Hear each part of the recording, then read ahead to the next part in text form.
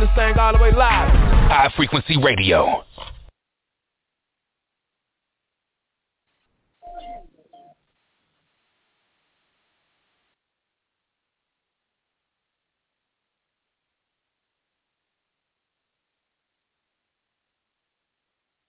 Okay. Everybody on Blog Talk? All right, let me get a mic check real quick. Mic check, mic check, mic check.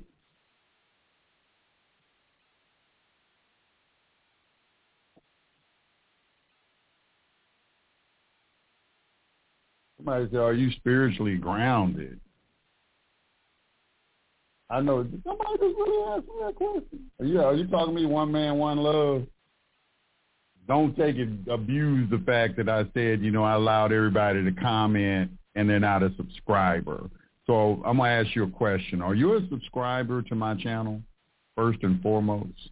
Because I'm allowing y'all to comment even though y'all not subscribers.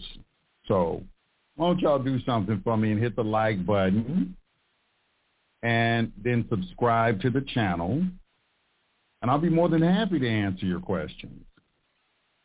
It's called a quid pro quo. Do something for me, and I'll do something for you. All right? Okay, Mike, good? All right, we got everything good. Everything good on Blog Talk? Okay, I see y'all calling in. We're going to get to the Blog Talk in a little bit. And somebody said, am I spiritually grounded? Yes, I am. I'm firmly grounded. Do you understand what the word spiritual means? Would be my first question. It means that I understand what the laws are. I understand that I am a God and that the way that I think, thoughts become things, and that I am the God of everything around me, and there's no outside influence that I'm allowing to influence me. All right? That's what I mean when I say spiritually grounded. Now, I don't know what you mean when you think of the word spiritually grounded. You may mean something else.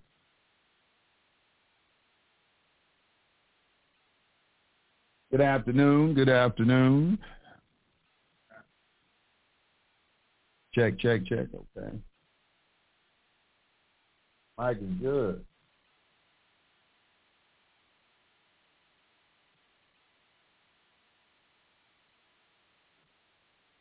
All right, let's go. No, I haven't read a court case about a Patrick King or anything like that. But I'm going to get to the topic today. All right, topic of this story is why do I need to do a secure party process? Why do I need to do this? I think that in today's climate, we can see very clearly that there is a need for some sort of communication between you and your federal government. All right? It's not even the government that I believe is doing everything. It's the media that we're contending with. The media is giving everybody this, foisting this fear on everyone. But, there are some ways to assuage that. Being spiritually grounded, of course, is the first and foremost way that you are going to attack this particular system, is that you have to be spiritually grounded. And somebody just posed the question, are you spiritually grounded? And people pose that question without qualifying things, because my understanding of spirituality and your understanding of spirituality may be two different things. My understanding of spirituality doesn't have anything to do with religion. Doesn't have anything to do with religion. All right? It means an understanding of who I am, not some belief that there's some invisible man up in a cloud that if I petition him hard enough, he's going to hear my prayer and come and answer it. Or that I violated some sort of covenant or something to that effect. The covenant that you have violated is that you started worshiping things outside of yourself. You started becoming idol worshipers. You started becoming IDOL worshipers and IDLE worshipers. You started becoming both of those kind of worshipers. Okay, first of all, if you want to get a platinum membership, you can sign up on my website at spcuniversity.com. I'm not answering customer service questions here. If you want a customer service question, you can email admin@spcuniversity.com. This is not customer service. That is disrespectful. not ask me no customer service questions on this channel. I have in my description, I have links to the different websites, and you can contact us at admin at SBC University if you have any questions regarding SBC University. This is not the platform for you to ask questions. This is not a customer service channel, all right?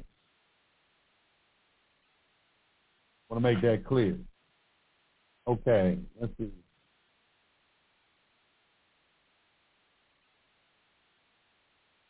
All right. Okay. Yes, you have been very, very much appreciated. Okay. And watch your language in the chat. We do have blockers on the channel. So if you use any profanity or anything like that, your message is probably not going to be seen.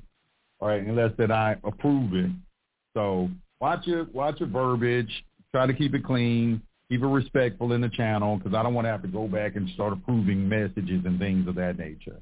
Let's all be respectful and, enjoy the show. All right, and what else we got in here? Let's see. All right, why do I need to become a Securec party?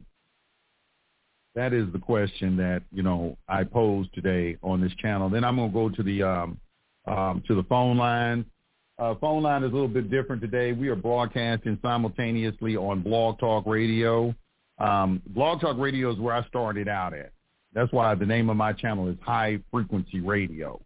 The link to Blog Talk, I believe it should be in the description. If you got an email, it's in it, but it's blogtalkradio.com/high frequency.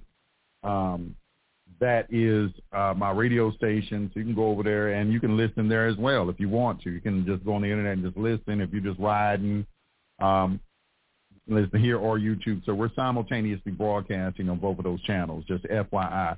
Likewise, if you are on Blog Talk, you can go over to High Frequency Radio on YouTube and catch the show there, as well as, see the live stream, because we're actually live streaming video on YouTube. So you can go over there. You can look in the description of this of the Blog Talk, and you can find the link that will get you over to YouTube. Let's get the likes up, everyone.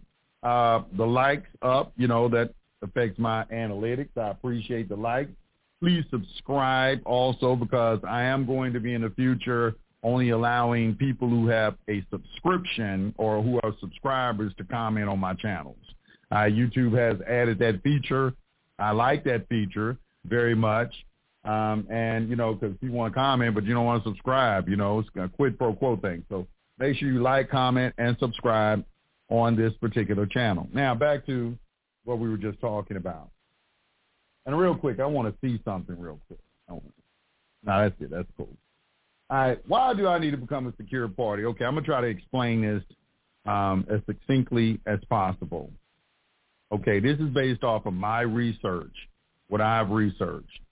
Okay, what I've researched is that everything that you are dealing with as it relates to the government, commercial in nature in some kind of way. And it has a lot to do with the fact that there is no money. It has a lot to do with the fact that there is no money.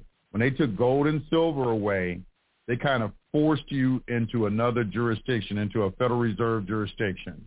The Federal Reserve, of course, it's a private bank. It's not even a governmental entity, okay? But you were kind of forced into using Federal Reserve notes and in being forced to use their system to engage in commerce, which was not constitutionally mandated money. So they had to take you within a legislative democracy under the plenary power doctrine. You have to understand the plenary power doctrine and separation of powers to understand how they can lawfully do that. I see too many gurus out there telling people that it is illegal and unlawful. It's not illegal and unlawful what they're doing. Everything that they're doing is within the bounds of their delegated authority. Well, if I would say anything that they're doing is that they're deceiving people, or they're intentionally, not telling the whole truth about something, or trying to obfuscate and do a lot of different things like that. But the things that they are doing is within the bounds of their delegated authority, and a lot of it has to do with the fact that so many citizens of this country are ignorant. Okay, they are ignorant. You see right now what's happening with the pandemic. You see how ignorant these people are. You got people riding around in cars with a mask on and nobody's in the car with them. Right? They are gripped with fear. All right? They believe everything that they are being told on news media. They totally trust all of these people. All right? They don't understand how the country was set up, that we have a republic, and that each of you are sovereigns. And I'm going to use that word, sovereign, not sovereign citizen. I don't know what the fuck a sovereign citizen is. All right? That's some phrase that was coined, I believe, by the, who was that? The, or something, not the ACLU, one of those organizations that is a Zionist control organization, because when you go and check the people who originated all those organizations, they're all Zionist Jews in some kind of way. They are communists, and that's why they don't like sovereignty.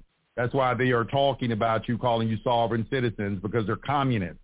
And you have to understand, sovereignty is a direct threat to a communist, socialist, Marxist regime. A direct threat. So yes, and now they're coming out more boldly, the left, than anything. So when you hear that word sovereign citizen, that's not coming from the right. That's coming from the left. Understand that. That's coming from communists. We're seeking to subvert the Constitution in this country. And the first thing they did is that they got rid of your money in 1933 under House Joint Resolution 192 of June 5th, 1933, Public Law 73-10. It's been codified in Title 31, United States Code 5118. Under that, that's the rescission of the gold clause, in case you're knowing, because HJR 192 is just a resolution, all right, from Congress. All right, it was codified in a statute, and it is still there. So I wish people would quit saying that it's been rescinded. That is ridiculous and stupid when you can go right in the statutes and see it right there, okay? So now that we understand that, the reason why it's necessary is because when they got rid of the money, they had to find some way to create value. Okay, so the key is value. And this is where you get accepted for value and things of that nature, where the value is being created. Value is being created in the medium of exchange and what is called an interest in things, or what you know as lien. Everything is about a lien on property. If they can get a lien or an interest in your property, they can create a negotiable instrument that represents that lien, and then they can go trade it, discount it, or negotiate it, or do whatever they want because it has value. All right? A simple example is like a mortgage, okay? That's an interest in property. The bank has gotten you to sign a contract where you agree to allow the bank to have an interest in your property, where you agree to pay the bank in an unspecified species of currency every month. They can't tell you exactly how to pay off your mortgage because that would be against public policy. Okay, public policy doesn't allow them to mandate how you have to pay back a debt. And this is key right here. This is your key. This is your loophole. This is your remedy, all right? Because the Federal Reserve is not a governmental entity, and they already know that. And they took all the American people's gold.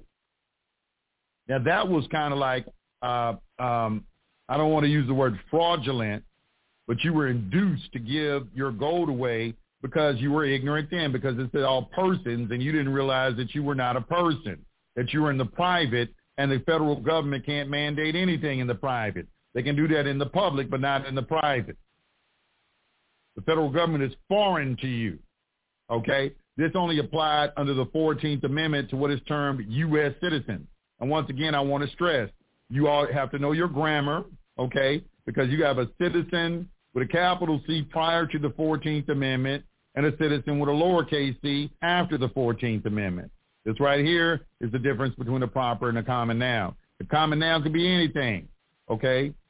All right? A proper noun is a specific person, place, or thing, okay? But when they allowed a common noun, that is what allowed corporations to creep in and become citizens. And state is also a word that you have to be very careful of. When you get a Black's Law 4th edition and you look up the word state, you will see that corporations can be called states as well. Didn't know that, did you? But it's right there in the dictionary for you to look up. So why you need to do this is that everybody's trying to find some sort of claim on property. within the United States, and we're talking about that jurisdiction that is within that 10-mile square in Washington, D.C., pursuant to Article 1, Section 8, Clause 17 of the Constitution, okay, within that particular jurisdiction and all their insular possessions, which the Social Security number would be amongst their insular possessions. It comes within their territorial powers, okay, because they created it, okay? So that Social Security number is what everybody's seeking to attach and all property that is associated with it, all right? You should know this when they want to garnish your wages or, do anything to you, child support or anything like that. The doorway for them to get at you is the Social Security number. It's the Social Security number. This is why I'm always telling people to get a CPN number. Within the secure party process, we tell people to get 98 numbers and 245 numbers. All those are ways for you to get personal credit, business credit, and a place to hold your property so that you can operate in commerce in what is called own nothing but control everything. You want to be in control of your assets. You don't want to have ownership because ownership means direct liability. And this is something that is starting to spread over the internet. Most people are beginning to understand the power of trust or private trust as opposed to a statutory trust. I'm not talking about a living trust for all your attorneys that are out there. That's not a superior trust, and you know it. Okay, you're leaving that particular entity under the powers of the government, no different than a corporation. We're talking about something private that comes within a person's right to contract unlimited under the contract clause. Their common law right to contract. This is what these private trusts fall under, okay? So understand that, all right? But when you're doing the secure party process, first of all, to notice the government of your status, what we call status correction. I don't really like that term too much, but, because I don't think you correct a sovereign status. All you're doing is rebutting a presumption. These people are presuming things about you because you've never contacted them and let them know. These are your public servants. But you're just sending a correspondence to the federal government, letting them know your status, letting them know that you're not desirous to participate in their experiment called a legislative democracy, letting them know that you're not desirous to be a surety for the national debt, that in their incompetency as public servants, they've allowed to accrue up to $28 trillion, and they want you to pay it back through taxes, and 100% of those taxes that you're paying goes only on the interest of the national debt. It does not go to any of the things. Ronald Reagan was commissioned some people to do an investigation, okay, and found out that 100% of your taxes goes to pay the interest on the national debt. So that's going to beg the question, okay, well, if you were paying all these taxes, then how are they paying for all these services that are around you? And the answer is through bonds, municipal bonds. A bond is evidence of a debt. And that is key because what they are doing is everything with traffic tickets, criminal indictments, mortgages, car notes, utility companies, whatever. Everything is now about being able to put a lien against something, being able to put a lien against your Social Security number. Here in Georgia, you will find it codified in Title, 1711-1, OCGA 1711-1. These are attachment liens or writs of attachment, which is a warrant for an arrest, is one meaning of a writ of attachment. Okay, so they're attaching your property. Okay, and they're using a FIFE to execute on that. All right, so understand fieri facias is the Latin term for it. So this right here is the reason you're doing it because I'll try to give you a very simple illustration. Okay, anybody knows about first and second mortgages. Okay, the first mortgage, it has the priority interest in the property. If there is a foreclosure on that property, that first lien holder is going to get all the money that's owed to him. The second or junior lien holder will only get what's left. So what you are doing with your Social Security number, which represents your future labor, and if anyone asks you, can you do this, the question you should pose to them, doesn't the 13th Amendment say that involuntary servitude is unconstitutional? So in some kind of way, if you've given me some Social Security number and you're operating under some sort of presumption that I'm obligated to work for you, that's involuntary servitude. So I'm going to rebut that presumption by contacting you and letting you know that I am more than competent enough to handle my own commercial affairs. I will be taking over. I'm not anyone that needs you to take care of me under some doctrine of parentry or something like that. That was the whole thing in 1933 as well. The Great Depression and the New Deal was about you not being able to take care of yourself. And that's what you see coming from the left today. They want to take care of you. These PPP loans, health care, Obamacare, welfare, whatever it is, whatever kind of care it is, they're taking care of you. And then when they start to take care of you, okay, they're expecting something to reciprocate for that. And that is for you to be their slave in some kind of way. They're not going to use that term because that is the whole key too. When you get in a Black's Law Dictionary and you look up the word slavery, what you're going to find out is that slavery was never eliminated. All they did was eliminate the use of the word slave. They're not allowed to use that word, and that's why you don't hear them use it. Right there in the Black's Law Dictionary, it tells you that. Slavery wasn't eliminated. Slavery just was transferred to the prison system. It wasn't eliminated. The Constitution protects slavery. When you read the Constitution, under the 13th Amendment, it's protecting slavery. You need to get this notion out of your mind that slavery was eliminated. It was not eliminated. It was just shifted somewhere to a different standard. And they aren't allowed to use that word slave here in the United States, just like they can't use king, queen, and things, lords and titles of nobility and things of that nature here in the United States.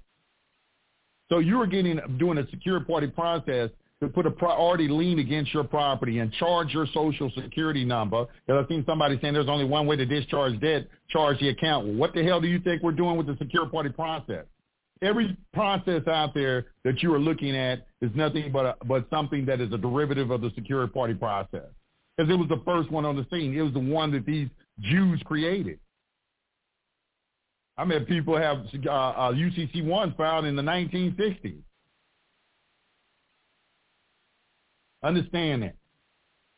With that opening statement, we will now go to the phone line and answer some questions. And hopefully that gives you a little brief understanding of why you are doing this particular process. It also helps you in understanding how to utilize negotiable instruments, how to collateralize particular instruments, how to contract with the federal government. You do need to contact, if you're going to utter instruments within their jurisdiction, you have to have an agreement from the federal government because that's a private jurisdiction.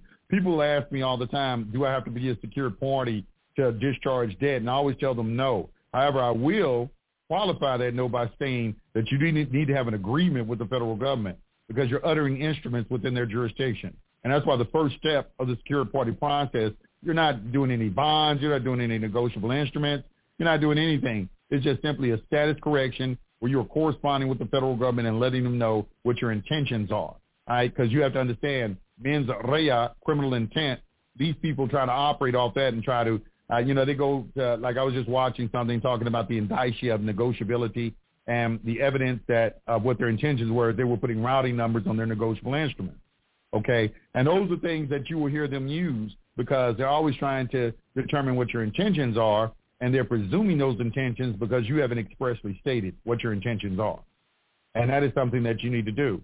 And you need to also understand that you're not threatening the government in any way. You're not trying to be a belligerent. You're not trying to be a enemy of the United States.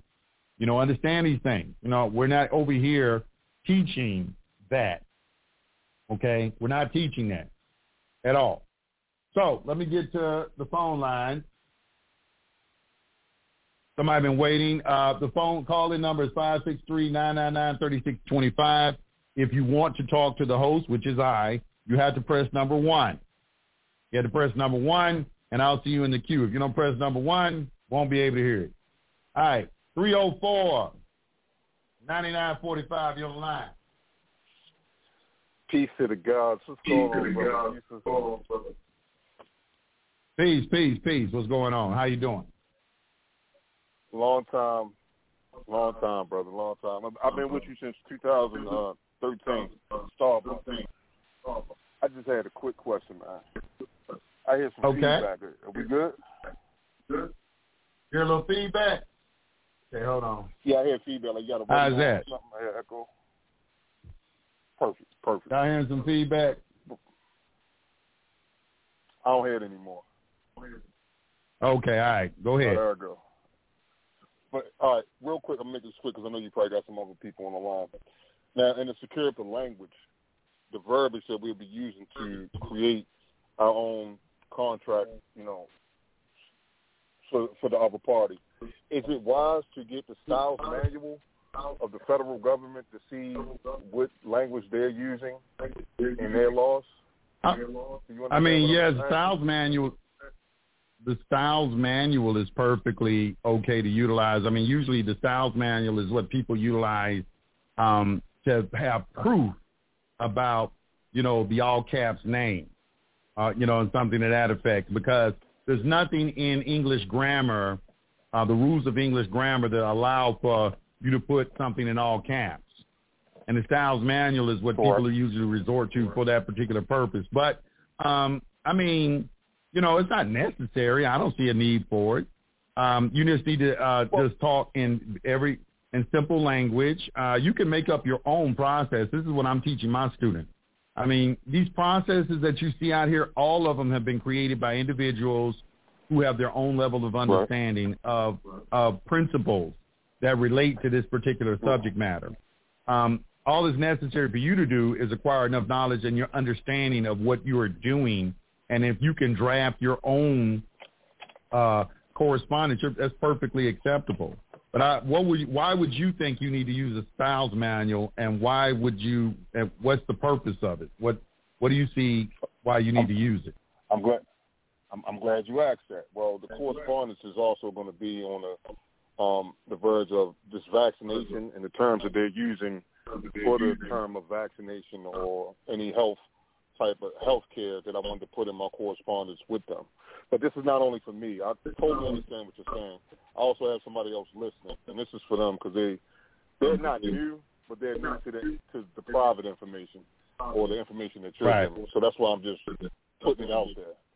Like I said, I've been following it for a while, and I think people need to go back to a lot of your natural law hours to put the two together to make their own process or whatever.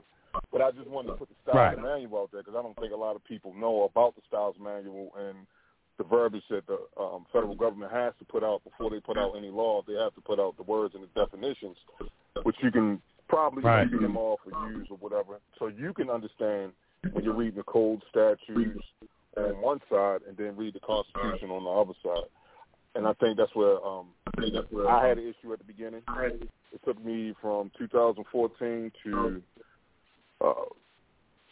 17 to get a full understanding of the SID for my state laws, statutes, codes, and then learn how to use them and correspond with people on top of the information that you gave us with a whole range of hosts. So that's the only thing I wanted to say, brother. I just wanted to tell you I really appreciate you, man. You're going forward. I love the website. I'm just glad, you're still running forward at full steam, brother. You know what I'm saying? I appreciate that's all you. I wanted to say. I appreciate you. Peace. All right, thank you, brother. Thank you. Brother. Peace, God. Peace, God. Yeah, the styles manual, as he was just talking about, is something that you should be aware of if you are involved in this in any kind of way. The styles manual came in because, like I said earlier, they were trying to, like make it seem like the all caps name didn't have any meaning. So a lot of researchers were hunting for an explanation for the all caps name, because we would say, something simple. Well, if it doesn't mean anything, then put our name in the proper Christian appellation of our name. If you notice that your all caps name is on your driver's license, it's on your social security card, it's on all your utility bills, it's on your credit cards. If you are hailed into court, it's on the caption of the pleading in the court document. Just about anything. I'm going to be honest with you.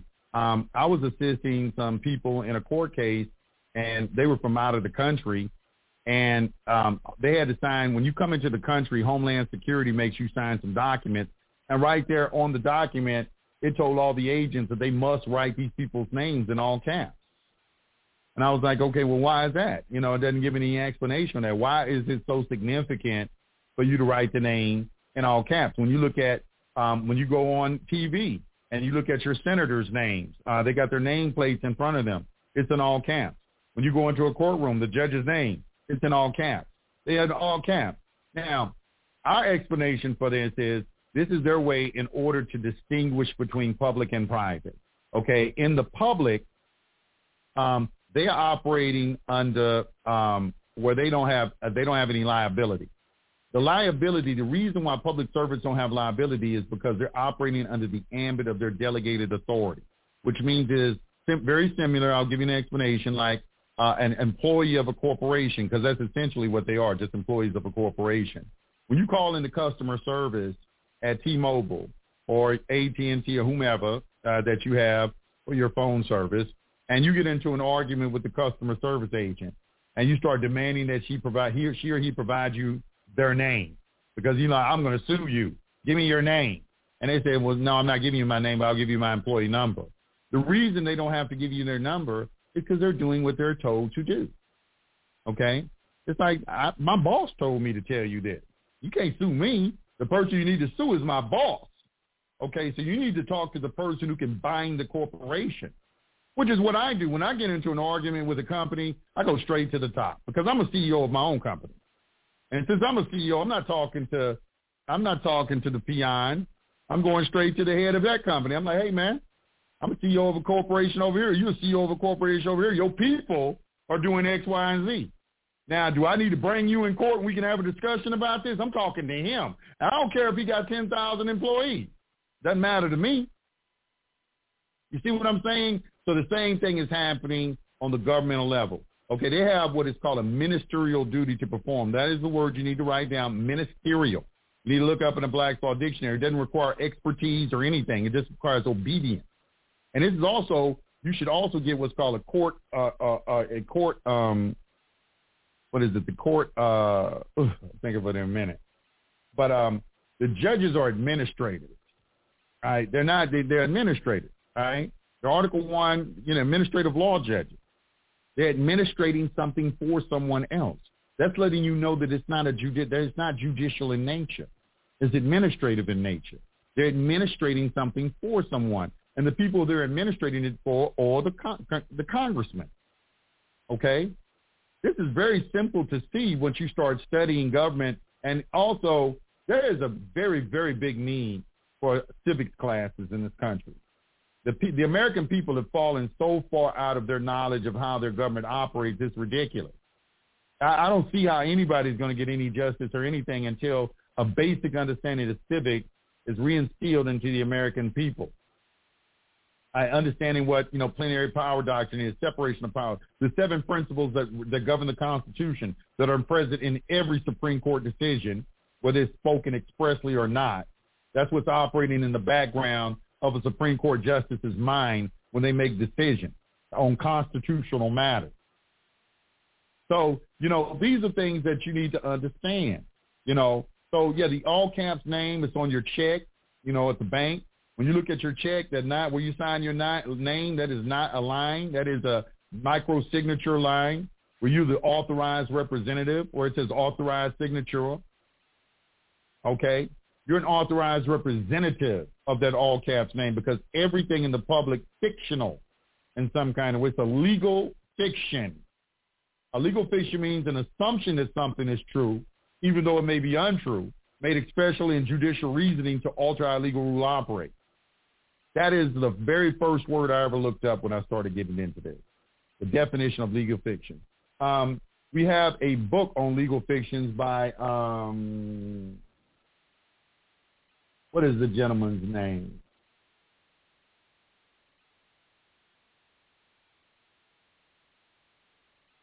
What is that gentleman's name?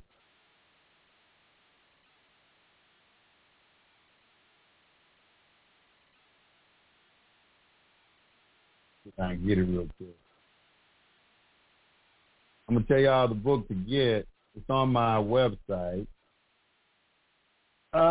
Legal citations. Lon Fuller. That's it. Legal Fictions by Lon Fuller. And you can find a PDF on the internet. Lon L. Fuller has a book called Legal Fictions. You should read that, because that is a problem with a lot of individuals as well when it comes to a lot of this information, is that they don't understand that they're dealing with legal fiction. They mind, they going into court and they ain't operating, they ain't thinking in correct terms. You thinking that's you on that piece of paper, and they trying to convince you that that's you on that piece of paper. This is why we use Rule 24, Federal Rules of Civil Procedure, third-party intervener. When you come in as a third party, you're saying, hey, I'm the holder in due course. The reason you're saying you're the holder in due course is that you filed a lien against your property and notice the government of that interest in that property, okay, because you have to give notice to it. When you understand UCC 3-302, that is something that you have to understand and study as well. I am on the air. I'm on the air. All right. She kept calling me back, y'all. I had to go on and answer that question. But the thing is, you have to understand what a holder in due course is, okay? All right? So you're coming in as a holder in due course, a third-party intervener. That's under Rule 24, the Federal Rules of Civil Procedure, because your property is being threatened. And you have an interest in that property and it's not being sufficiently represented, all right? And that's usually the case if you have a public defender. And you have a public defender, everybody knows public defenders don't do shit for you. There ain't no shame us saying that publicly. Everybody knows you ever been in a case, public defender ain't going to do nothing for you. The reason not doing nothing for you is because you ain't telling them what to do. All right, you need to tell him what to do.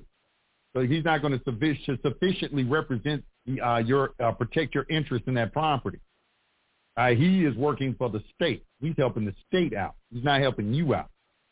So you're going to come in as a third-party intervener, making a special appearance as an authorized representative for the defendant. You're going to accept for value and return for value all the charging instruments in this matter because they're negotiable instruments. They're seeking to attach property. They're looking for some sort of money, debt. They're trying to create a bond. Go in and ask them for the bid bond. See what they say. Say, can I get the bid bond? Catch them off guard. See what they say. Anyway, I'm giving up too much information. 602-9147. You're on the line. What's on your mind? Hello.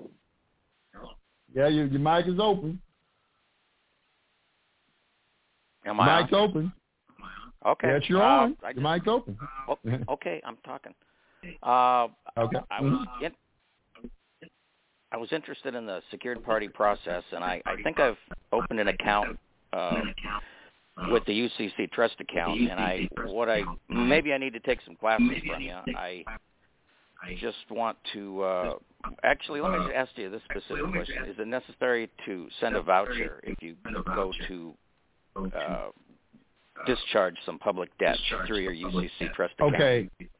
A voucher, where that came from is that everybody was saying that they have, because there's no money, that they have to provide you a method of payment. Okay, you have to be provided. So the vouchers that you're seeing on all your utility bills, they have routing numbers at the end. That's the check that they're giving you to send in for payment. There isn't any money. You got to stop and really think about this, y'all. There is no money. Okay, so Federal Reserve notes is just promissory notes. All right. People are just, that's just one form of medium of exchange. There are many different forms of medium of exchange. They cannot require you to pay in any particular form of a species of currency. So they have to provide you some method of doing that. And this is where you see people, they'll come in and start converting that voucher into a negotiable instrument, like a money order or something to that effect. Douglas Riddle, let me just say this real quick. I'll let you speak. There's a video on the internet of a gentleman called Douglas Riddle, and he's very, very interesting video. It's very old, but you should go and listen to him speak on that particular subject. But go ahead. I'm sorry. Ask your question. No, my understanding of the voucher was to pay the IRS what I owe them when they send me my credit. In other words, I was. Yes, that's what I just said. Okay. That's what I just said. No, that's what I mean. Okay, so you need to pay your tax on the credit you get. Right. So you got the voucher, and the voucher, that little, you talking about a little voucher at the end. They send you a bill, and there's a little dotted line. Well, no, I was talking about like an IRS voucher. I was talking about a 1040 voucher, a 1040 voucher. Oh, okay. Well, yes.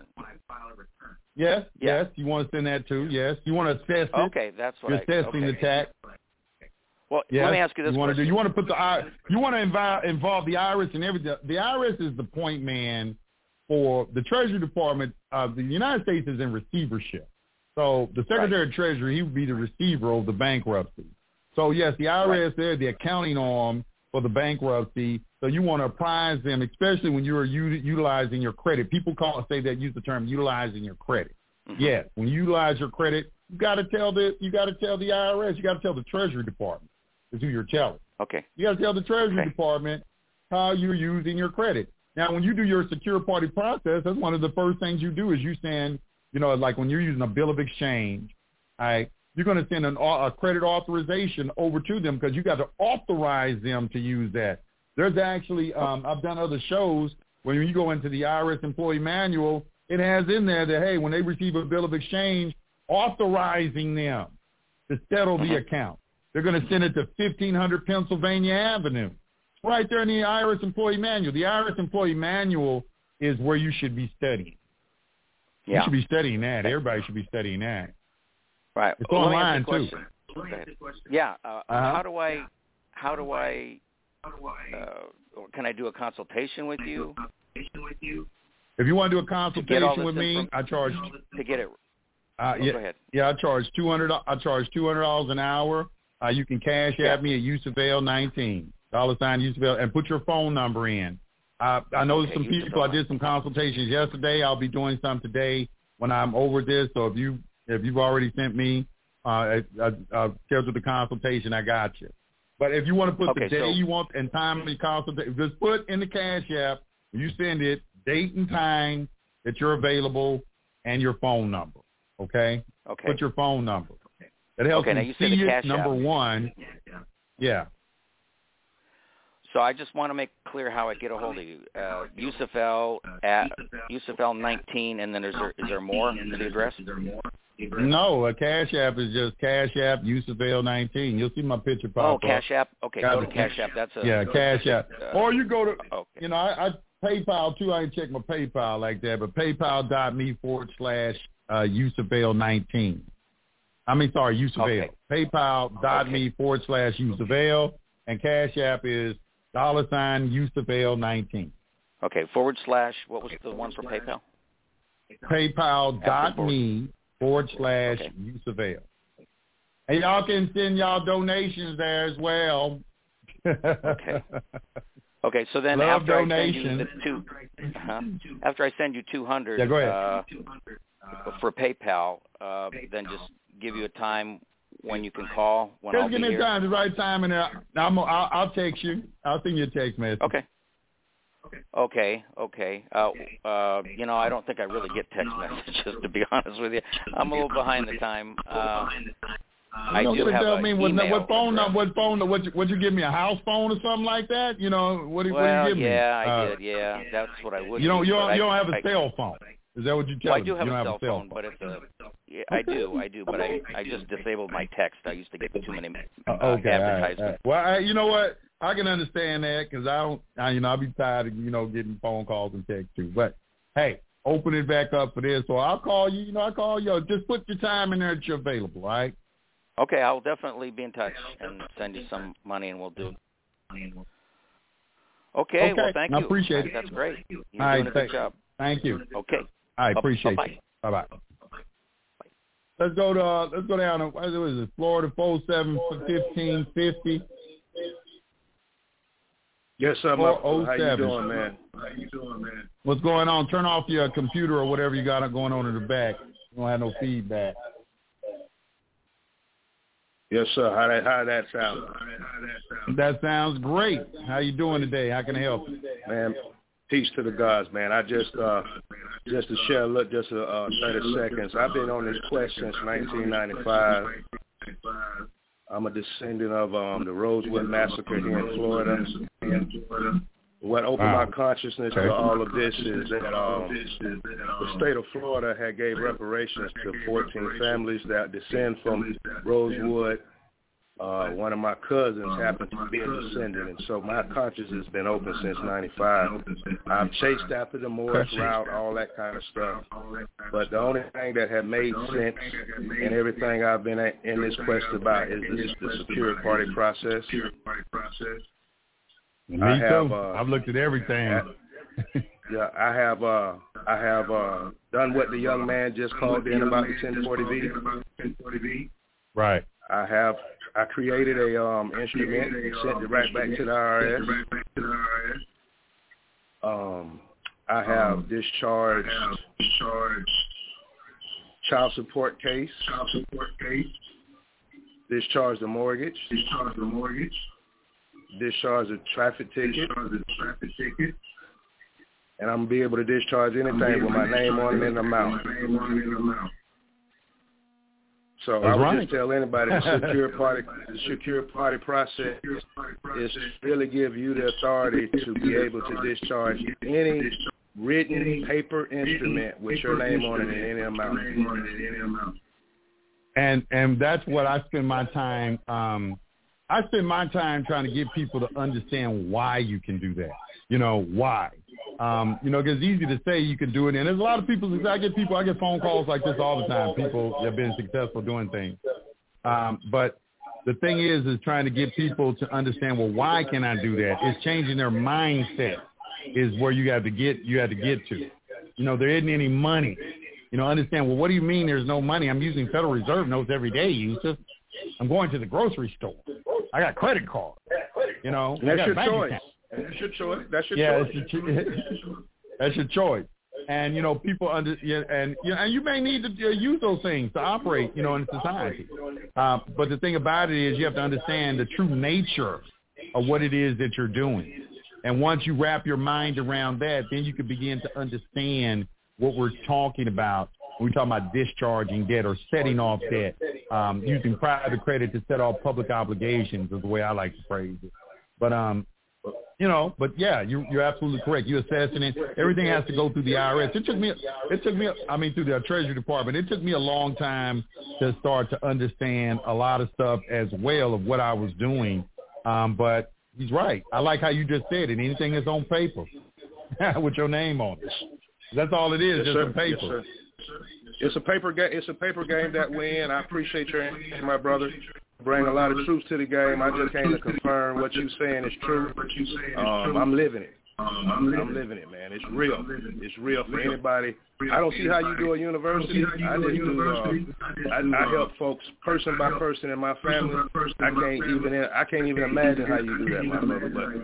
But my hat is off to you because you're transmitting a lot of energy, brother. You're transmitting a lot of energy. I appreciate it. I enjoy teaching. I come from a family of teachers, and, it's just like just teaching, it's just fun, to me. But, and it's interesting.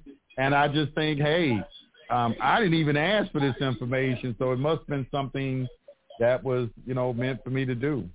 That's how I think about it sometimes. That's how I think about it. That's how I think about it too. With my, like I said, my consciousness woke in '95 when the state of Florida gave one of my family members a settlement. Because they were a sovereign community of people on the west coast of Florida who didn't bother nobody, but some folks came in and tore up their town. And then almost 100 since 1923 is when it happened.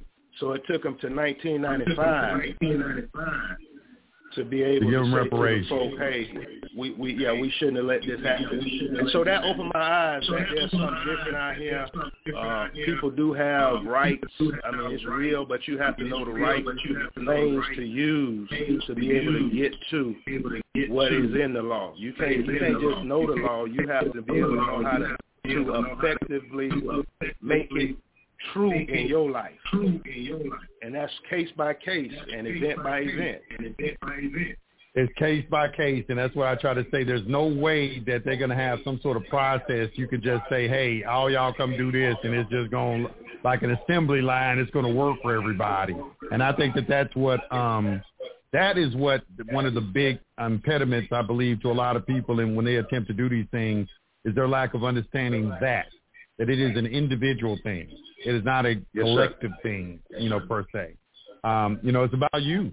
It's about you and your understanding.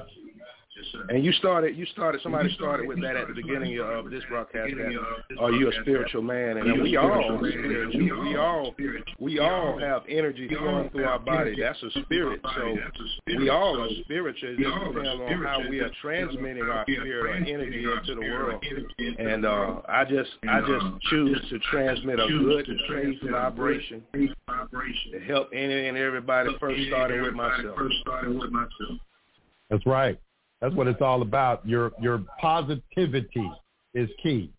Positivity is key. It's so key. That's something I came into an understanding of as well. The need to be positive. Positive. Yeah, you got okay, my brother. I appreciate you. Yeah, you got a warrior spirit, so you're going to get a little warrior like that. But it's good to know when we can balance with that good positive, man. So I appreciate you, man. I'm listening. I'm subscribed. I would just encourage anybody to subscribe. The man know what he's talking about. He's a help to the community. I appreciate you, brother. Appreciate you. Yes, sir. Thank you very much. Thank you. All right. All right, y'all. And that's true. Like, comment, and subscribe. Come on, get the likes up, y'all. Likes up. We're almost 500 people, closing in on 500 people. Share this too. Y'all put the share button and share it on your Facebook. Share it in your groups on your Facebook. Share it on your Instagram. Share it on your Twitter. Share this, spread the information and make sure that, all your loved ones and everything get to hear this. Share it, invite them on in and come on in and listen. All right, let's go back. Let's go to 832-0065. You're on the line. Hi, good day to you. Hey, what's going on? My name is Frankie. Oh, good to talk to you. So, thank you for taking my call. I just called in, so I have some questions for you. Much like a lot of people that call in, I'm new to the information in a sense. I've been actually kind of in and out of this for about I would say 5 to 7 years, but kind of like some people, it's just not even necessarily the fear. It's just like, those roadblocks, like, oh, this and oh, that. And then I was listening to one of your videos last night, and you were talking about, like, not arguing, and it just made so much sense because, another reason why I had gone forward is because I didn't want to argue. I didn't want to stand there and have this debate about what I'm clearly reading. So I needed to be able to be more structured and just have a real clear understanding before I even started this process. So, all right. My question is kind of like about just some of the verbiage in like the UCC and then how we can apply that.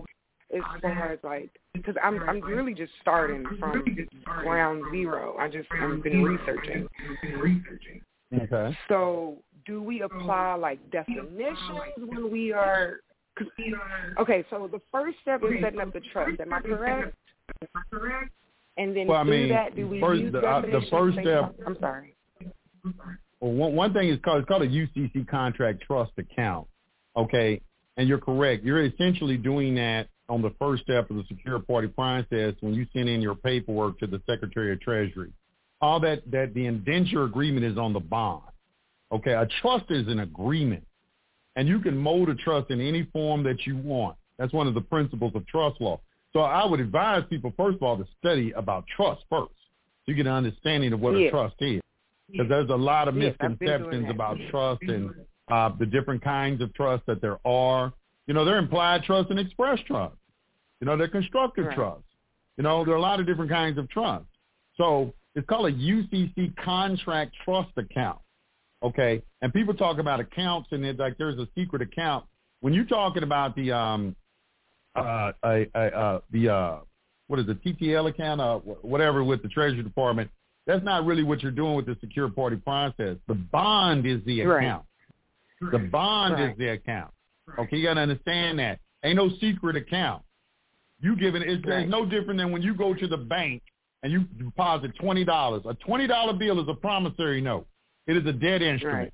When you go to the bank and you make a deposit, you're giving them $20. Now, they have to put that on their books as an asset and a liability simultaneously.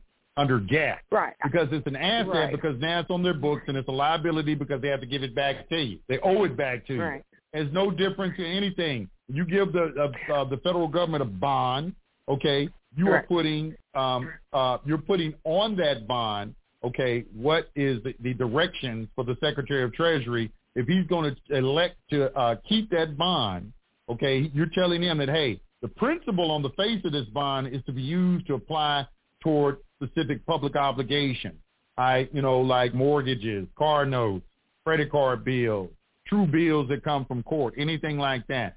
The windfall that comes from the interest off of that bond that they are going to invest, you can believe that, is theirs to keep because they are trustees and trustees have to be compensated. Okay, so you're going to compensate them by allowing them to collect the windfall from the principal of the interest of that particular bond. But the principal is left for you to be utilized. Go ahead. Well, my question more about is more because everything that you're talking about, I am completely squared away with that. I'm also prior here, much that I need to figure out. Mm-hmm. But I'm completely squared away with that there is no secret account. This is just what it is, what it is to operate.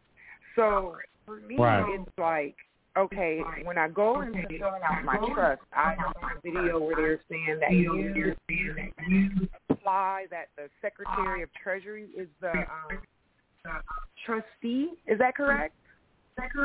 Yeah. Not the trustee. Mm-hmm. So you do apply that they are the trustee. Because that's where I am now.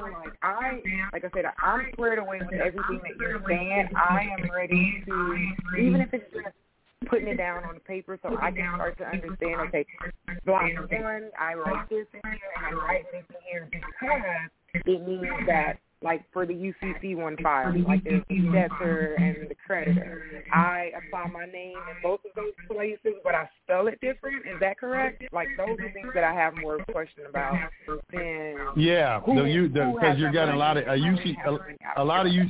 Let me explain that. The UCC1, a lot of them are getting rejected because they're trying to say that you're filing a lien against yourself, okay, that you're putting two people in the same place. This is also where the Styles manual came in that the earlier caller was talking about because the difference in the spelling of the name, it's called an item sonin, which means same sound.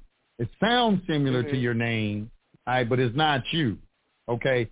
Many people do this all the time. There are attorneys out there that incorporate their name. You look at it and you think that it's their name, but they incorporated it. Okay, so the same thing is happening here. It's your name, but it is not you.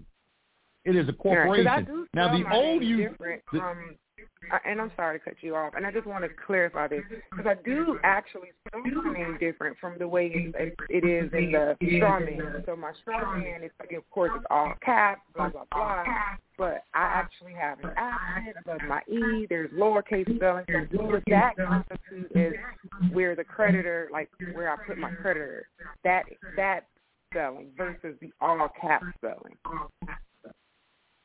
Well, that's going to be on the form where you are in the debtor's name, you're going to use an organization or an individual. Now, this is an interesting thing, too, because individual, they both call corporate created entities. They're both corporate entities. So the individual, some people use organization. I choose to use organization because individual is an organization when you look it up in a Black's Law Dictionary. You look up the word individual. And these are words that they don't really explain to you the meanings of.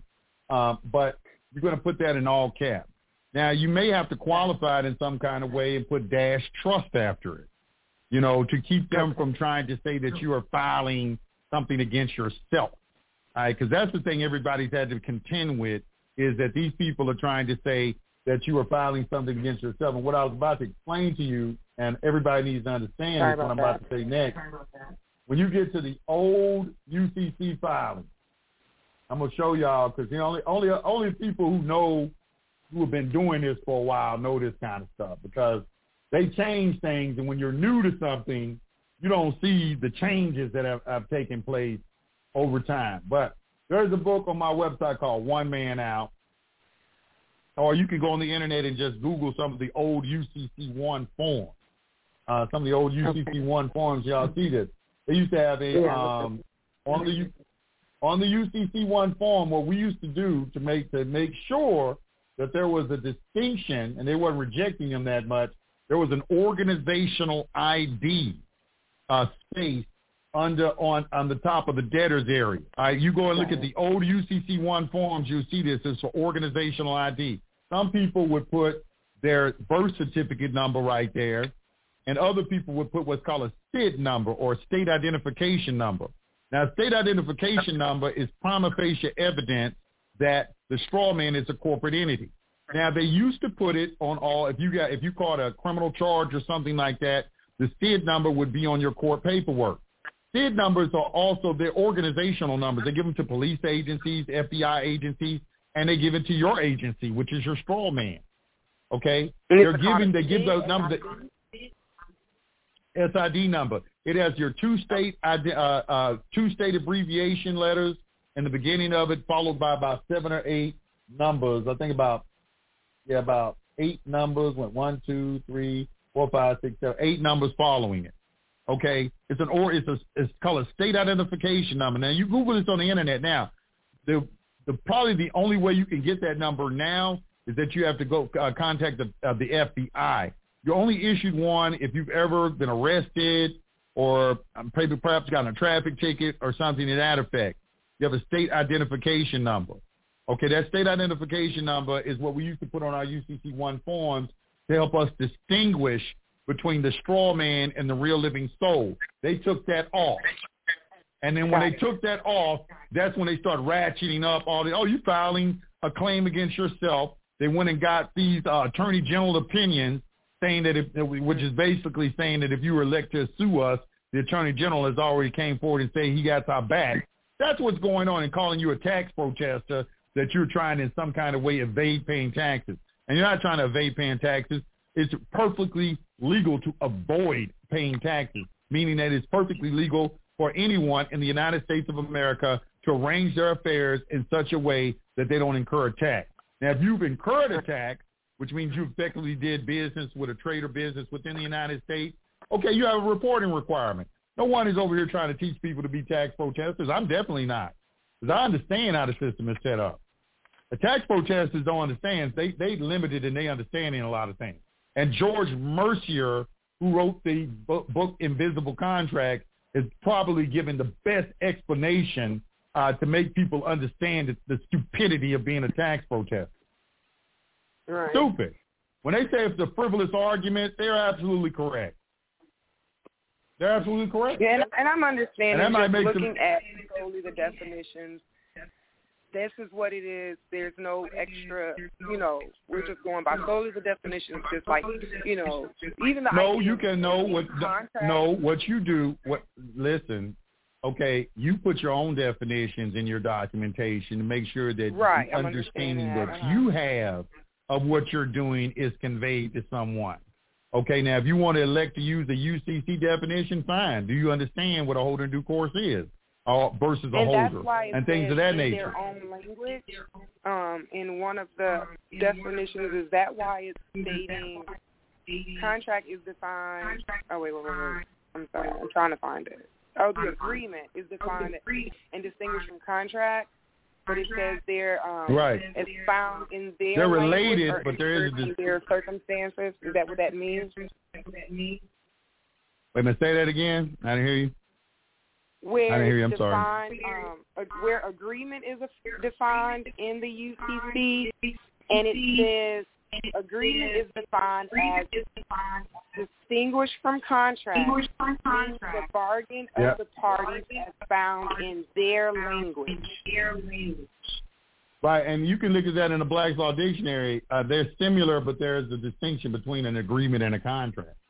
It says the Uniform and Commercial Code 1, agreement is a formal written filing declaring a creditor's interest in a debtor's property used as collateral for a loan. So you got to understand, when you're using a agreement UCC... is the trust that we're filing, is that correct? Well, it is an agreement. A trust is an agreement. It's an agreement. But yes, that would be, if you want to phrase it like that, I don't have a problem with that. But a trust don't have to be called a trust to be a trust. I'm trying to make sure I'm doing the right order. A trust do not have to be called a trust. Listen, A trust does not have to be called a trust to be a trust. Okay? It don't have to be a called. It just needs to be the elements of a trust need to be there. All right? You can mold a trust in any form that you want to. That is a basic principle of trust law. Okay? But we are telling them, yes, it's a contract trust account because they are the holder of that bond. You got to read the bond. When you go do the secure party process, pull up the bond and read the bond. That's the trust agreement. Okay? And for you to understand that's a trust, you got to know what a trust is. Let me pull up the bond real quick, and I'll read it to y'all on the air. Y'all can understand what I'm talking about. Yeah. Understand what I'm talking about. We go to actually moved. I think I moved on the other website. Now on the SCC University website, we have templates, we have trust information, we have, I got thousands of documents. I have everything on this website that I've collected over the last 15 years. I've given you access to a lot of stuff that you don't even see on the internet anymore. But we have a huge PDF section and resource section. And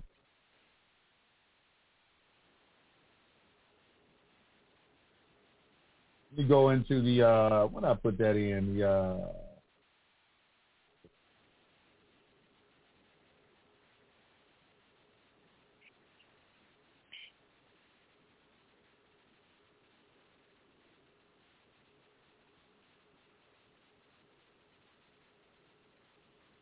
I think I got this bond right here. Okay, let me put this bond up and read this bond. It's a BC power. Now your bond, the bond is just the evidence of a debt. So I'm gonna read this to you.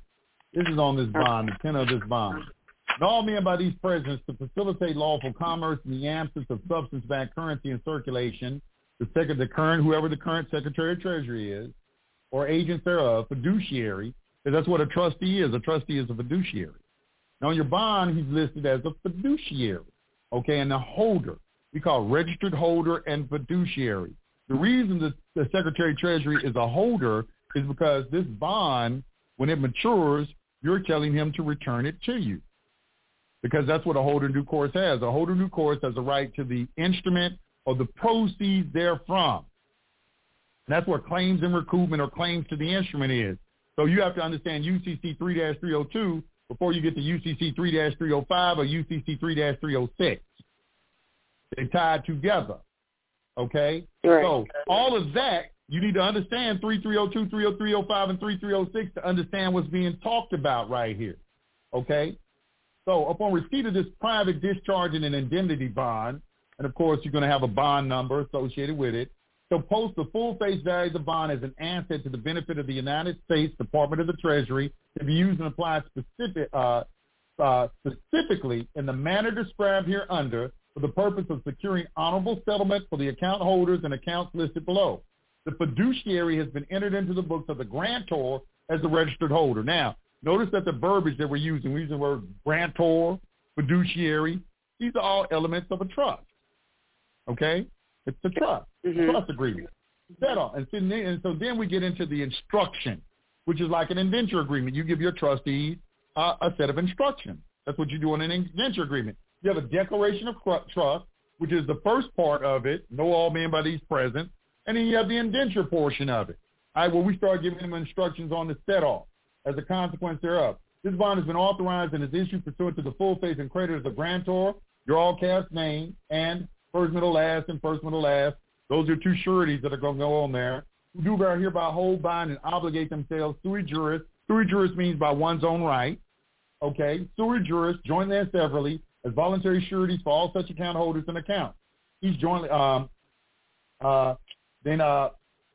each jointly and severally, including without limitation, birth certificate account number, with your BC number in, any sum up to and including $200 billion or $100 billion, ensuring underwriting, indemnifying, discharging, paying, and satisfying all such account holders and accounts dollar for dollar against any and all pre-existing, current and future losses, costs, debts, taxes, encumbrances, deficits, deficiencies, liens, judgments, true bills, obligations of contract or performance, defaults, charges, and any and all other obligations as may exist or come to exist during the term of this bond, jointly and severally, liabilities until the sum or term of this bond is exhausted. Okay, it's the sum or term of the bond is exhausted. The sum is every time that you discharge a debt, it is deducted from the amount of the bond. This is where the UCC3 comes in, and this is why you're using the commercial chamber. The commercial chamber is serving as a statement of account that's keeping track of the deductions that are coming against this bond. Also, it serves as a claim on any instrument that you are issuing as it relates to this. All right, because if you're going to get a claim to the instrument, UCC 3-306, and then we have a claim and recoupment, which ties into, if you're going to do the 12, publication 12, slipping my mind right now. But you have to have a claim on these instruments, all right, to be a holder in due course of the instrument. This is why you're putting the bond on a UCC1 and sending it to the Treasury Department to establish the fact that you are the holder in due course. That's what I was missing. Okay. And that's where I think I get confused, because it's like, do you do the bond? Do you do the UCC1 first? And it's all kind of you got to do the UCC1 first. The UCC1 first. That's first. You got to do an 11 first, because you got to do a search of the commercial chamber to make sure no one else has already filed a claim. That's no different than when a bank does a title search. A bank is not going to give you a loan until they do a title search against the property to make sure they got clear and good title. Okay, well, you got to make sure you got clear and good title too. That's what the 11 is for. You're going to do a search in the commercial chamber and make sure there are any prior claims, because you are sitting here establishing the fact that you have a priority interest in property. Okay, but the only way you're going to know that unless you certify through a search that no one else has a claim against your property. First in line is first in time. So that's the purpose of the 11. What would signify someone to have a claim against your property? Is that like what would that signify? I don't have any debt. I don't have any issues. Okay, I mean, that would signify that you owe somebody some money. Okay. Then I don't really owe anyone money. So it's going to signify. But I think there's one thing we have you got to certify that by doing a search. I mean, that's easy for you to say, and you probably don't, but you're supposed to check and see first. It's procedural. Okay, so the 11 comes first, and then you're doing a 1. Okay, the UCC 1, all right, is establishing your holder in due course status, because you are putting a claim, because the UCC 1 is just a notice. All right, so you're providing notice of interest in property to anyone who probably have an interest in it, namely the federal government. You're letting them know that, hey, your Social Security number that you got, that you put in a claim against all of my labor, okay, I got a claim against my labor first. I'm not allowing you to have a claim against it. All right, because anything else would be slavery. Right. So kindly remind your public servants of that fact. Involuntary servitude is not permitted in the United States of America. And I'm going to inform you expressly. And see, this is the thing with a lot of people. It's a basic principle here that's at play. There is a maxim that's in the black of a Black's Law Dictionary that says the spoken word flies out the window and the written word remains forever. In other words, if it ain't right, it don't mean nothing. All right? So you got to put your stuff in writing. In writing. All right? And you got to inform these people, and you have to have a witness that you inform them. And that's why you're sending it certified mail, and you're having it notarized. A notary is a witness.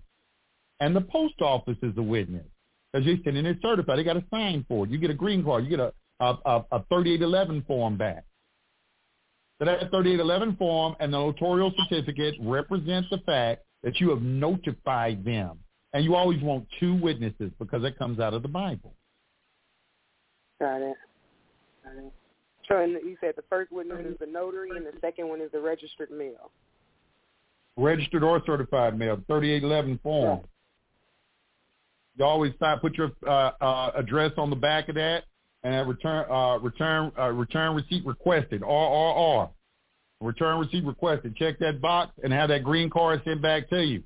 That is evidence that you can place in any court as an exhibit that they did and received notice of something. Okay, fantastic. So search commercial chamber by filling out the UCC 11 after I make sure I'm declared free of all whatever. Then I'll do the UCC 1. And then after that, I can do the UCC contract trust account, which is the treasury. You should come to our classes on sbcuniversity.com. We have instructional videos that walk you through each and every one of those particular steps. There's more steps to it other than that. But, that is the gist of it. That's pretty now, on the internet, people always want to file a UCC 1. And, you have a lot of people filing 1s, then filing 11. That's because they don't read the UCC. You have to understand that, hey, you have to establish the holder in due course. And the holder in due course, to establish that fact, you have to give notice. And it tells you right there under the UCC that just filing a UCC 1 doesn't constitute a specific notice. It's not full notice, just filing. You got to send it to them, too. You got to let them know. You got to mail it to them. Let them know. And you have to have evidence of that fact. We are establishing a UCC 1. You're the holder in due course of that particular property. This is also the reason why you file a UCC 1 in a court case. Because you're filing a UCC 1 in a court case because you understand that they are trying to attach property. They're not telling you that fact, but whether they are or they are not, it don't hurt to file a UCC 1 in a court case to give them notice that you have a priority interest in your property. So they can say whatever they want to, file it anyway. Hey, now let me give y'all notice. You know what I'm saying? Well, you say, this doesn't have anything to do with this. I understand what you're saying, but just in case. As a matter of fact, here, take this affidavit of denial of corporate existence with you, too. Got it. Okay. Because I'm looking at the UCC 11 form now, and I'm in Texas, so we have their own thing. But every state got their own way of doing it. It's not uniform. Right. Yeah, I don't know what Texas got going on. Texas. It's called the Commercial Business Code in Texas. Yeah, I'm from I've Texas, been looking so. into that as well. Oh, you are? Okay. Okay. So, now, because I would love to take the class, but I'm also trying to get my ass in this. I'm trying to get started, and I don't have the income right now. Like, if there's something I can accept for value and have it sit back to you, then we can do that. You know what I mean? But right now, I don't have $200 an hour.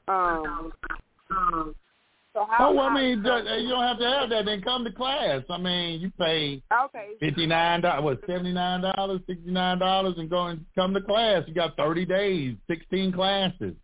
I mean, listen, I made this very affordable for everybody. I did not make it expensive or anything. I think it's affordable. I'm not saying it's expensive. I just don't have it. Yeah, but I'm just saying. Like, people like to have one-on-one consultations, but I suggest, hey, just get your membership for $79, $99. You got a month, get the classes, then you got instructional videos, everything on there for you, even if there's not a class.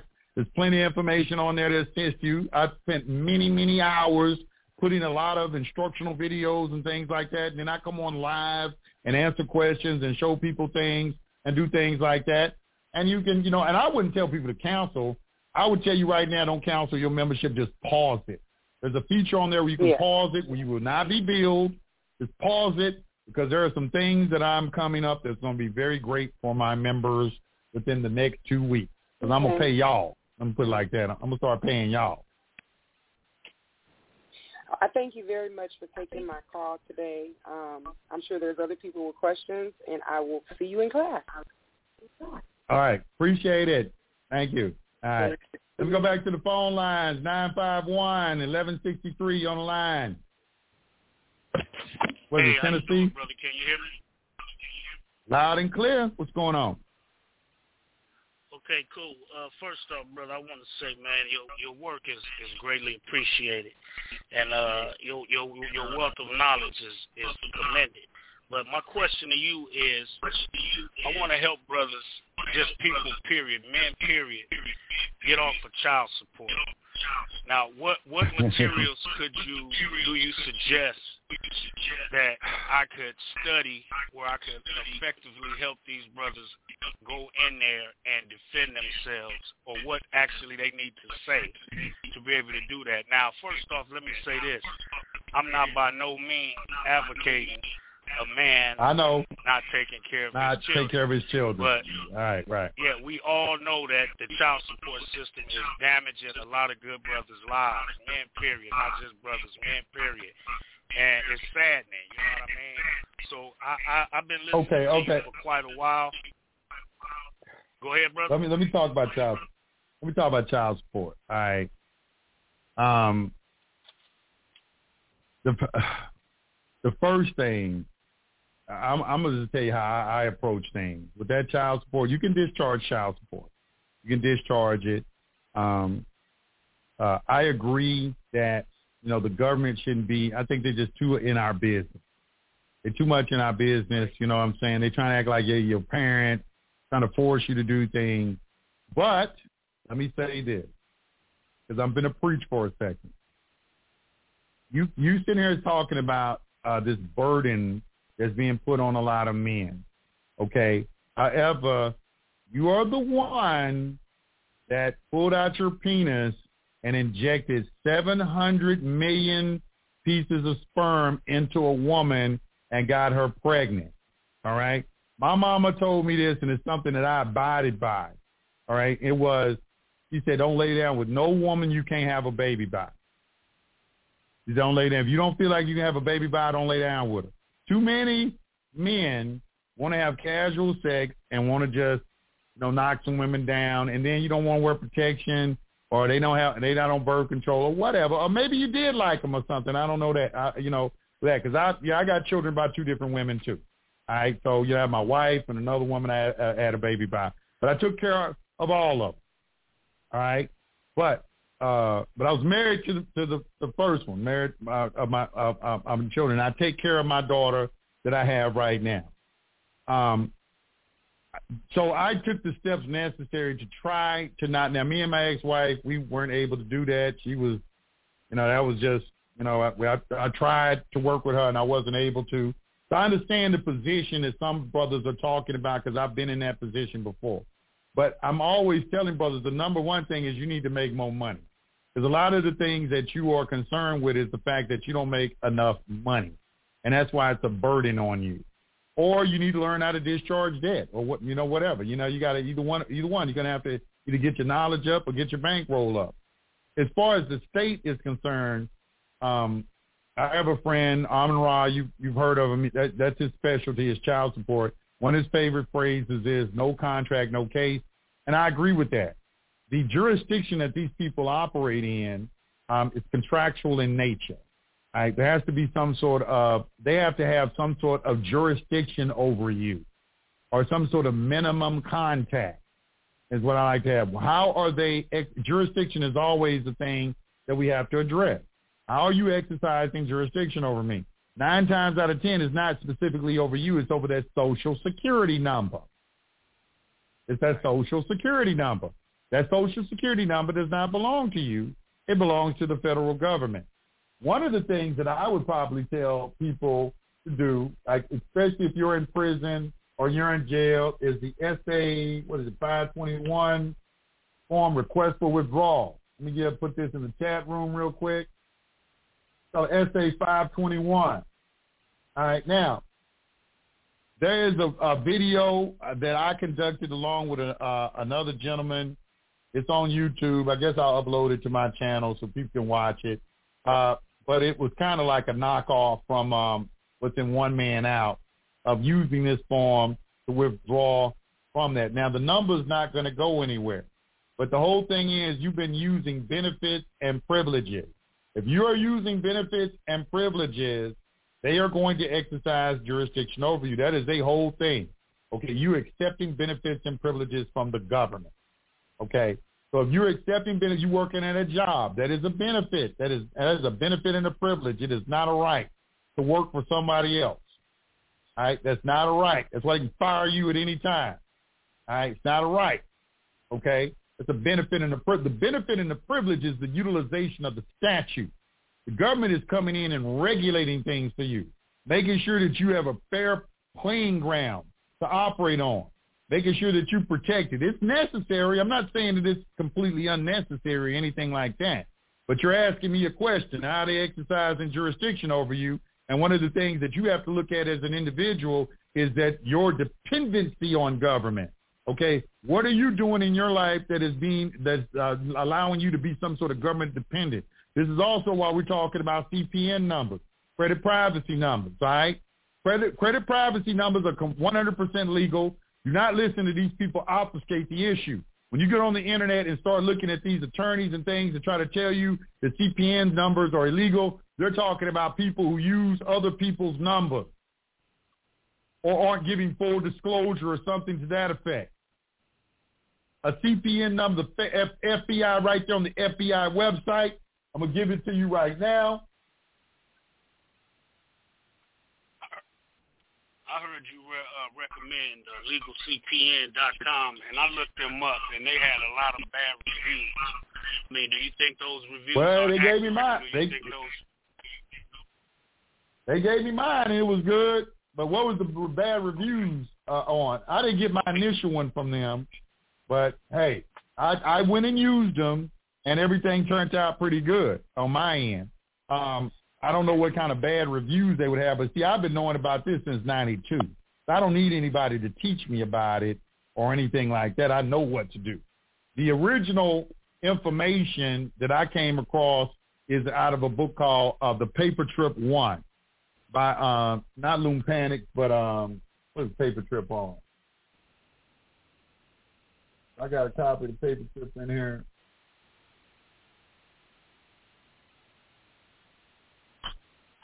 And a book called, you can go to the website, Eden Press, EDENPRESS.com. I'm always giving Eden Press a shout out. You know, they should be paying me. Many people I send to them. Eden Press? But Eden, yeah, Eden, EDENPRESS. That's a privacy. They deal with privacy. Privacy. Their whole website is devoted to privacy. I found that book back in when they used to have the spy shops open. I don't think there are any spy shops anymore, but spy shops are open, and they tell you how to change your fingerprints and all kind of stuff in there. But, you know, the federal government was on them, and they had another website called Loomponics. But Loomponics is not I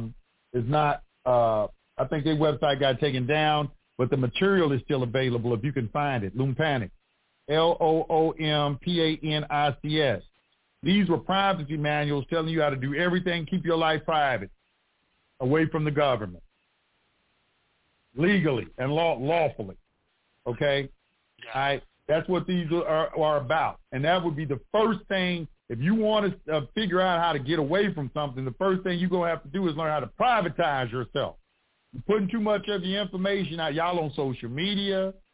Y'all put y'all damn address on everything. Your home address shouldn't be on nothing, not even your driver's license. Here in Georgia, they allow you to put your P.O. box. You should have a P.O. box. You know, you got to take the steps to start privatizing your life. Huh? Right. So that's what I would be able to recommend to these people is to learn how to privatize. That's what I would recommend. Okay. Got to start privatizing your life. This the problem. The problem is you got private right. It's public and private. Almost 98% of the people out here do not know anything about privacy. They go to a public school. They go to a college that's public. All this means government, by the way. Government regulated, government funded. They own public assistance. They want public health care, public welfare. They do everything in the public. They don't understand privacy. So when you start talking about the problem is coming from the fact that you in the public. And public don't mean that people see your face. Public means that you're using a benefit and a privilege of the federal government. Right. So here's what I want to do. I think if I take your classes, then I'll be able to know what to do for myself. Then I'll be able to effectively help other people. So when is your next class, or that will be? I'm gonna have a class tonight. I was trying to have one last night. I didn't get to it because I was doing so much work. But I'm gonna have one tonight. The classes are usually Monday through Thursday, 9 to 11 p.m. All right, Eastern Standard Time. Eastern Standard Time. I try to do that late as I can for people in California. Yeah, that's where I'm at. You know, I got people in California. Yeah, so it'll be 6 o'clock your time, 6 p.m. your time. Right. Okay, cool. All right. Well, I don't want to take up too much more of your time, brother. I appreciate you for accepting my call, and peace to the guys, bro. Peace. Y'all have a good night. Yeah, that's the problem, y'all. A lot of it's public and private. That public and private is like the first fundamental thing that you need to learn before you do this. You have to understand the hierarchy of the law. Natural law, or God's law, is the law that is not a respecter of person, applies to anyone. This is why it's ridiculous for people to say that people are living their life and not living under any kind of law. Okay? If you are out there saying that about an individual, you are illiterate and you're stupid. Okay? Everybody or everything in creation follows some kind of law. Then we got positive law, which is man-made law. Okay? Man-made law should be a derivative of God's law because you get the authority to rule according to how well you are in line with God's will. All right? That's what gives you the authority to rule. That's why kings say, I have a God-given right to rulership. God gives the authority of rulership. You don't just arbitrarily and capriciously do that. Now, you probably want people to believe that bullshit at the same time while we calling you a public servant. If you're a public servant and you're in this office, I'm glad I'm seeing this on YouTube with these people coming out and they telling y'all to y'all face, we're going to get you out that chair soon as possible because you don't understand your role. We're going to get your ass up out that chair because you got a job, and we're going to take it from you to remind you of who you are. Get your ass out of public service. There's a public and a private. Positive law is the derivative of natural law, of God's law. And positive law breaks into substantive law and procedural law. Under procedural law, you have remedial law. Under substantive law, you have public and private law. Under public law, you got constitutional law. You got administrative law, criminal law, tax law. Taxes, you only pay taxes in the public. Y'all don't understand that? Nothing private is taxed. And you only taxed in the public on benefits and privileges. Government services. This is another reason when you be like these tax protesters are ridiculous. When people are, you got to understand, you got to be very careful. People come in the chat room or anybody who they be tax protesters because sometimes they are agents trying to ferret out all the other people who are tax protesters. You should never be coming in the public hollering about you a tax protester. You stupid. Not to mention the fact that there's no basis in your argument, but you're still stupid, okay? Because that's the number one thing they're looking for. They want y'all paying taxes, right? You only pay taxes in the public on benefits and privileges. Tax laws under the public. Go to damn Wikipedia and put in public law and put in private law and see what I'm saying. The Constitution is in the public. It's not in the private. The Constitution is public law. The Constitution is a limitation on government to prevent government from coming into the private. That's why in the Constitution, one of their instructions is private property cannot be taken without due process of law and just compensation. It is a limitation and a restriction on government. The Constitution really don't have nothing to do with you. You don't have constitutional rights. You have constitutionally protected rights. That's something else you keep saying. That's wrong. It's just like when people say, you shall know the truth and the truth shall set you free. It don't fucking say that. It say, you shall know the truth and the truth shall make you free. Where'd y'all get set you free from? You made free. Freedom comes from a realization, an awakening that you already got the power. Just like Dorothy in The Wizard of Oz. I want to go home. Dorothy, you always had the power to go home. Click your heels 3 times. A wizard behind the screen. Posturing himself. He's just, the great and powerful I. Just like it says in Isaiah chapter 14. It says, people shall narrowly look up on thee and consider thee, saying, is this the man that made the earth shake and nations tremble? That's what it is. You know, I heard a very wise man say this. He said, when y'all find out the truth, you're going to laugh. When you find out the truth, you're going to laugh. You've been afraid all this time. Worry is the biggest expenditure and waste of energy there is. 90% of the stuff you worry about don't even happen. And then Jesus said in Matthew chapter 24, why are you worrying? Look at the birds. Look at everything. God provides. Won't he provide for you, O ye of little faith? You worried about stuff. When you worry, you transmit that energy to the universe, and it comes back to you in like kind. You have to train yourself to be positive. I just got through watching the James Brown thing on Netflix. Excellent. And one thing I noticed is a similarity between James Brown and Donald Trump. And I found out about Donald Trump because I was listening to Your Wish is Your Command. And they were talking about Donald Trump. And this is why a lot of people don't like Donald Trump. They don't like Donald Trump because he never said nothing negative about himself. But y'all think he's being arrogant. But no, it's not he being arrogant. Donald Trump is a member of these secret organizations, right? And he understands that. And he's showing y'all, like, look, this is the power of manifestation, the power of the word, of the tongue, that you better learn how to respect. You just don't have no respect for it. He does. Same thing with James Brown. James Brown never said nothing negative about himself. Not one time. When you start looking into why you are having issues in your life, the first place you need to look is in the mirror. As I said, you have to know thyself, and to thyself be true, the oracle of Delphi. You have to sit down and be honest to yourself. Any initiation in any type of order requires you to do a self-assessment. They're going to test you. It's going to do a character assessment of you. How well do you know yourself? How honest are you with yourself? How honest are you, period? Understand the principle of polarity.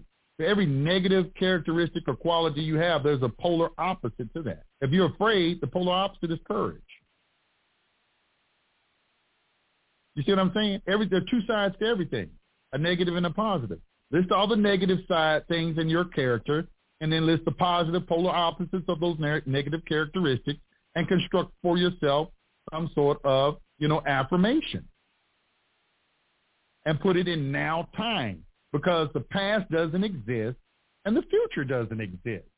The universe only understands the eternal now. Somebody came out with a book called The Power of Now. All right? That's why it's the great I am. I am. It's not I am going to be or I was. It is I am. You have to be that what you wish to become. It has to be present in you first before it'll manifest into the world. If you want happiness, you have to be happy. That's hard, ain't it? That's hard to make yourself happy because you're looking for your man to make you happy or your woman to make you happy. It didn't make you happy. You have to be happy first, and then happiness will be attracted to you. Like a caller said yesterday, the kingdom of heaven, let it be in heaven as it, let it be on earth as it is in heaven. And the kingdom of heaven is what? In Luke 17:21, it's inside of you. That was a great observation by that caller yesterday. If you want to manifest this paradise on earth, you have to have the paradise inside yourself. And this is what's going to liberate you. This is the great freedom that the Messiah was talking about, a realization that the power already exists in you. He kept telling you over and over again. Look at Mark 11:22-26. For all of you trying to deny that the law of attraction is in the Bible. The mountain represents whatever issues in your life. Whatever you think that you can't overcome. If you tell this mountain to be cast into the sea, and we have to qualify it, and do not doubt it in your heart, but believe the things that you have said as if they have happened. That is the eternal now. When you say it, and this is why you have to understand the spiritual, mental, and physical plane, because as soon as you think something, it exists. It exists in the mental plane. Now you have to slow down that vibration and manifest it on the physical plane. An example of that goes through all those phases is water, solid, liquid, and gas. The thought is in the gaseous state. But you want to bring it down to the physical state, and that requires you to persistently keep thinking about it. And this is why they instituted prayer, and this is why you have to write down your goals, because you have to remind yourself on a daily basis of where you're going or what it is that you're trying to manifest. Visualization, concentration, and imagination are your powers. When you go to Val Valerian's website, which is truefacts.org, you got the Matrix series. In there, they said the key, everybody in the world, if you want to change the world, they got to get y'all just to change your paradigm. And God, in American Gods, it was beautifully stated, he who controls the paradigm is God. He who controls your concepts about, these people control your concept. This is why the Jews are in control of everything. They say it. We gave you your Messiah, Jesus. We gave you your Bible. Everything you believe, we gave to you. You haven't had an original thought on your own since you were born. Somebody gave you all the concepts that you have. You may even be able to fly, but you don't know it because that wasn't originally instilled in you, like when a baby comes out of the womb already able to swim. They have to unlearn that ability not to swim. They have to be taught to be afraid. Ain't no fear. Fear is something that was taught to you. The universe was created in love. Where does fear have a place in that? Fear is an illusion. Fear is a phantasmagoria. Fear is false evidence appearing real. You got to get control of your fear and your doubt. Anyway, I think that's going to do it for me today. What time is it? I'm going to have to go now. I have some business I need to attend to.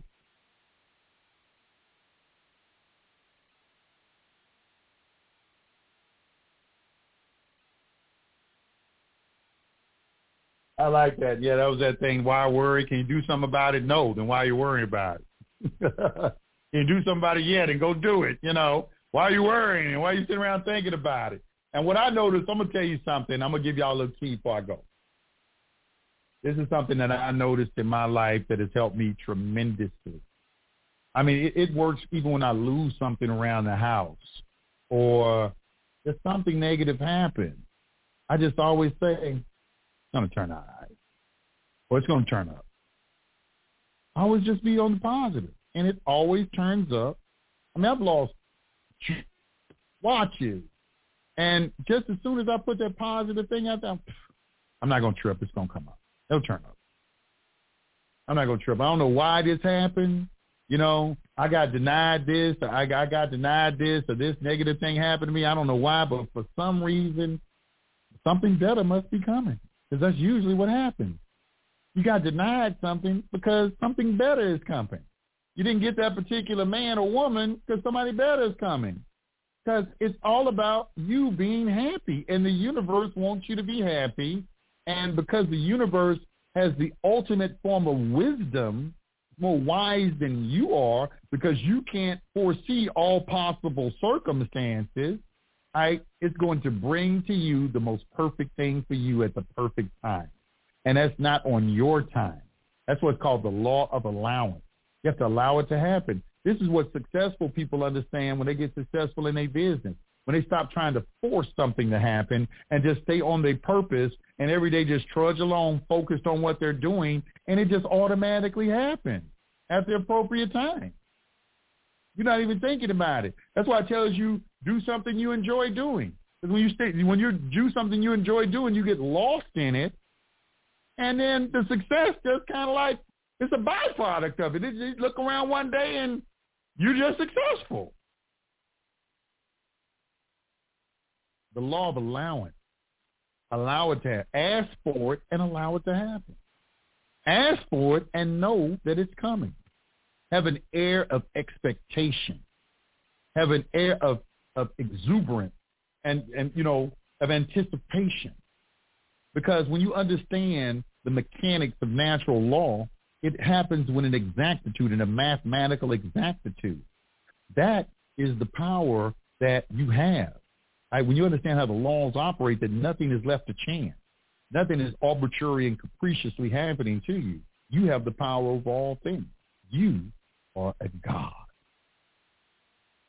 Peace to the gods. I'll see y'all tomorrow. Same bat time, same bat channel. All right? 12 o'clock, y'all. Peace. See you tomorrow.